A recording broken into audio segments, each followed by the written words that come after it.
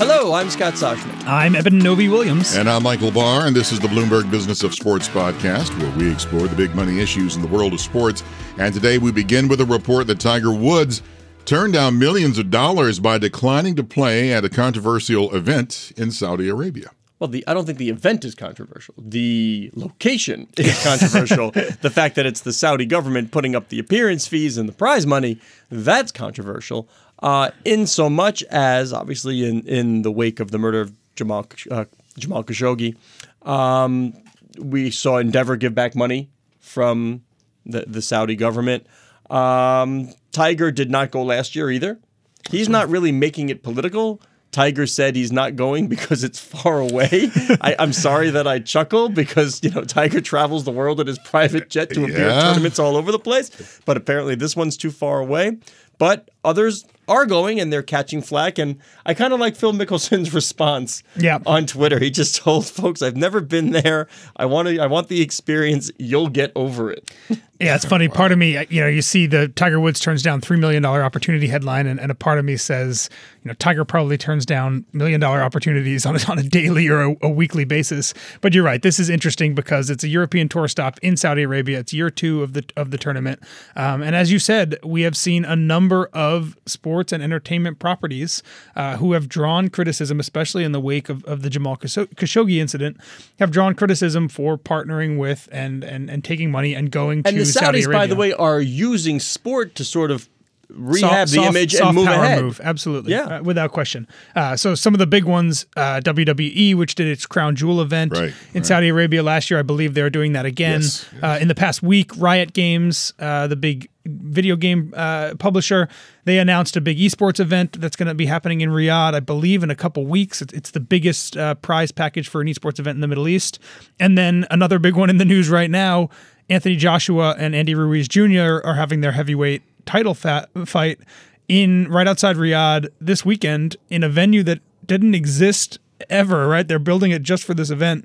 They scored a $40 million venue prize just to move the event there. It angered a lot of boxing folks. It's going to be very controversial. Has been very controversial. Will continue to be. But just a reminder, that there's so much business and sports interest and entertainment interest tied up in Saudi Arabia already. And right now, you're seeing Saudi Arabia, like you just said, they're exposing their people there to more Americanized sports, if you want to call it that. No truth to the rumor, by the way, that they've offered us $3 million to do a live show from Riyadh. Yeah, no. I think that's in I'd the say rumor. No, can't confirm or deny. It's just too far away from me. I'd say no. Yeah, it does not seem as though this is a political stand by Tiger Woods. Right? He has a golf course in Dubai. Yeah. It certainly seems this may just be I don't need the money and it's inconvenient. I just don't feel like going. Sure, and as you said, Phil Mickelson is playing for the first time this year. Dustin Johnson won the event last year. He's going the Phoenix back. Open? I mean, that's the one the fans love the most. Oh, is that the Waste Management? The Waste Management, when the 17th hole, everybody's drunk and hanging around the hole. Of the year. Yeah. I think he's missing it for this trip. That's a double bummer. There will not be drunk fans at the Saudi Arabia event. No good way. Point. Up next, let's talk hockey and what appears to be somewhat of a Me Too movement shaping up in the sport. Barr, what do you think? What have you heard about the hockey? Well, it's... I hate to say it. This is long overdue. Why do you hate to say it? I think because that's right, yeah. it should have happened some time ago. And I mean, when I hate to say it, that's the part I hate to say. It's like, why are we taking so doggone long? I can go on with hockey. I can go on with any professional sport where I've seen too much garbage going on against women, and it's got to stop. That's the part where I'm... Well, this you have. We had Don Cherry. There's a lot of talking about immigrants, in Canada. Babcock, Mike Babcock, one of the biggest named coaches in the NHL, I believe the highest paid coach at the time for the Maple Leafs. Highest paid ever. Yeah, reports started to come out about things he had said and done, and like kicking players, and then one of his proteges, Bill Peters, who was the Flames coach. With racial slurs to Akim Aliu, who met with the NHL, by the way.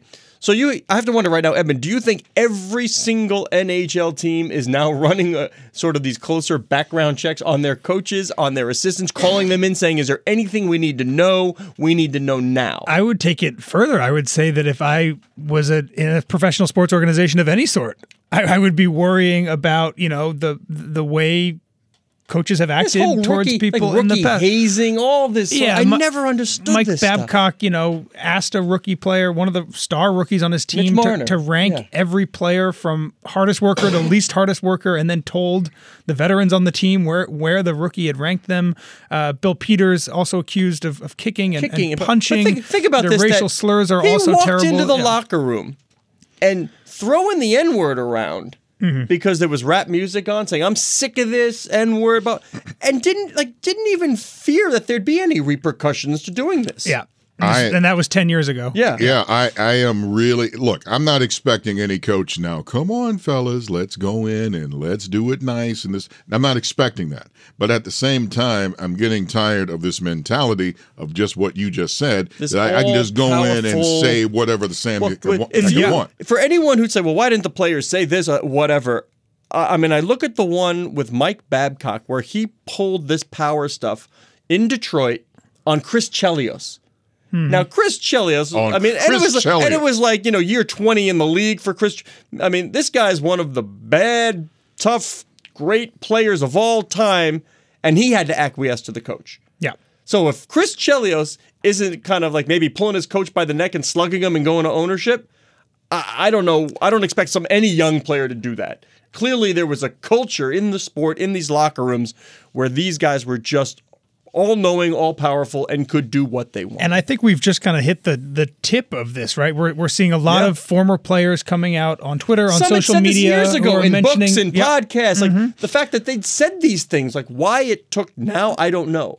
But some of these stories have been published. Well, I think the Me Too comparison actually is fairly good because you just kind of hit a critical mass, and then suddenly a lot more people feel more comfortable adding their own personal stories to the ongoing list. You're going to get a flood of it now. And I think Daniel Carcillo on Twitter, former player, brought in the Sutters, who are possibly the first family of hockey. There's a lot more that I think is going to come out, and I think there's going to be a lot more reckoning. The one I'm for a lot more interested big to see names. here is also one of the allegations against Peters happened in Carolina, and Ron Francis, also a huge name in the sport of hockey, is the team general manager. He said, "I brought it to the top. The owner. I addressed this with management," and Peter Karmanos, the former owner of what is the team now, the Hurricanes, says, "I didn't know anything about it."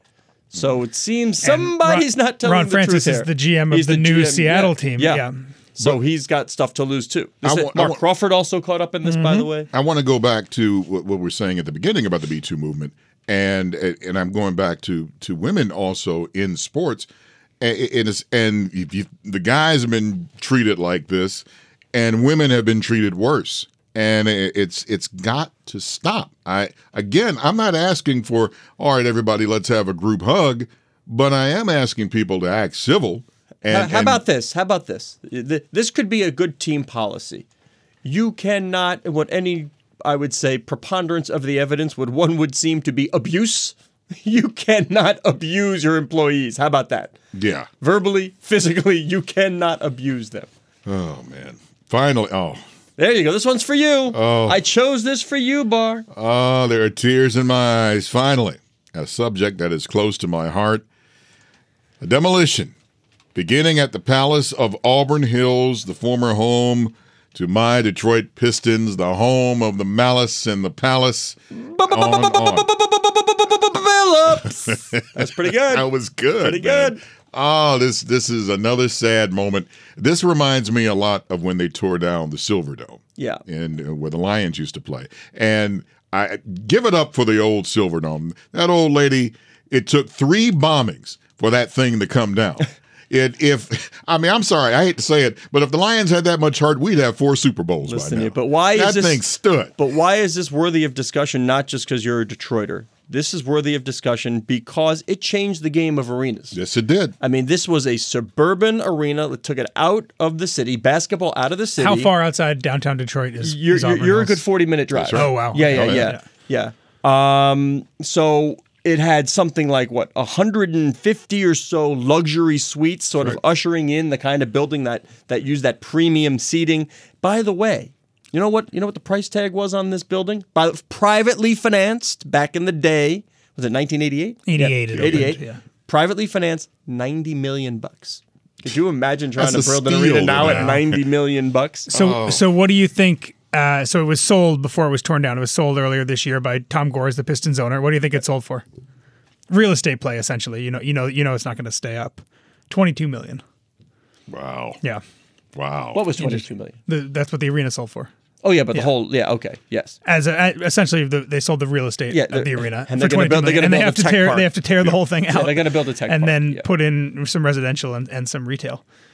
Do you? I mean, the kind of the coda to what you just said about how it changed the game for arenas is that it's empty now because they built a downtown Detroit arena. Everybody's going back. Everybody went back. Hockey. Everything's going back. Do you think that we may see in the future another push back out to the suburbs, or is downtown the way? Well, I don't think so, because this time they're doing something that really smart. They're building up that all around there. It's all about restaurants and viewing pavilions and other entertainment venues like LA Live. So you get tourism there too, right? If you're just in town, you can go, I mean, you have a casino there. You got the MGM Grand not far from there, so you can walk to a lot of these places not far at all. You can walk to Canada if you want to. Just right over the bridge there if you want. But again, the saddest part of the story, Eben. Yeah. Again, we have to remind our readers the saddest part of this story is that if we look back at the lineage of the Soshnicks, one half of the family went to the Midwest and Detroit.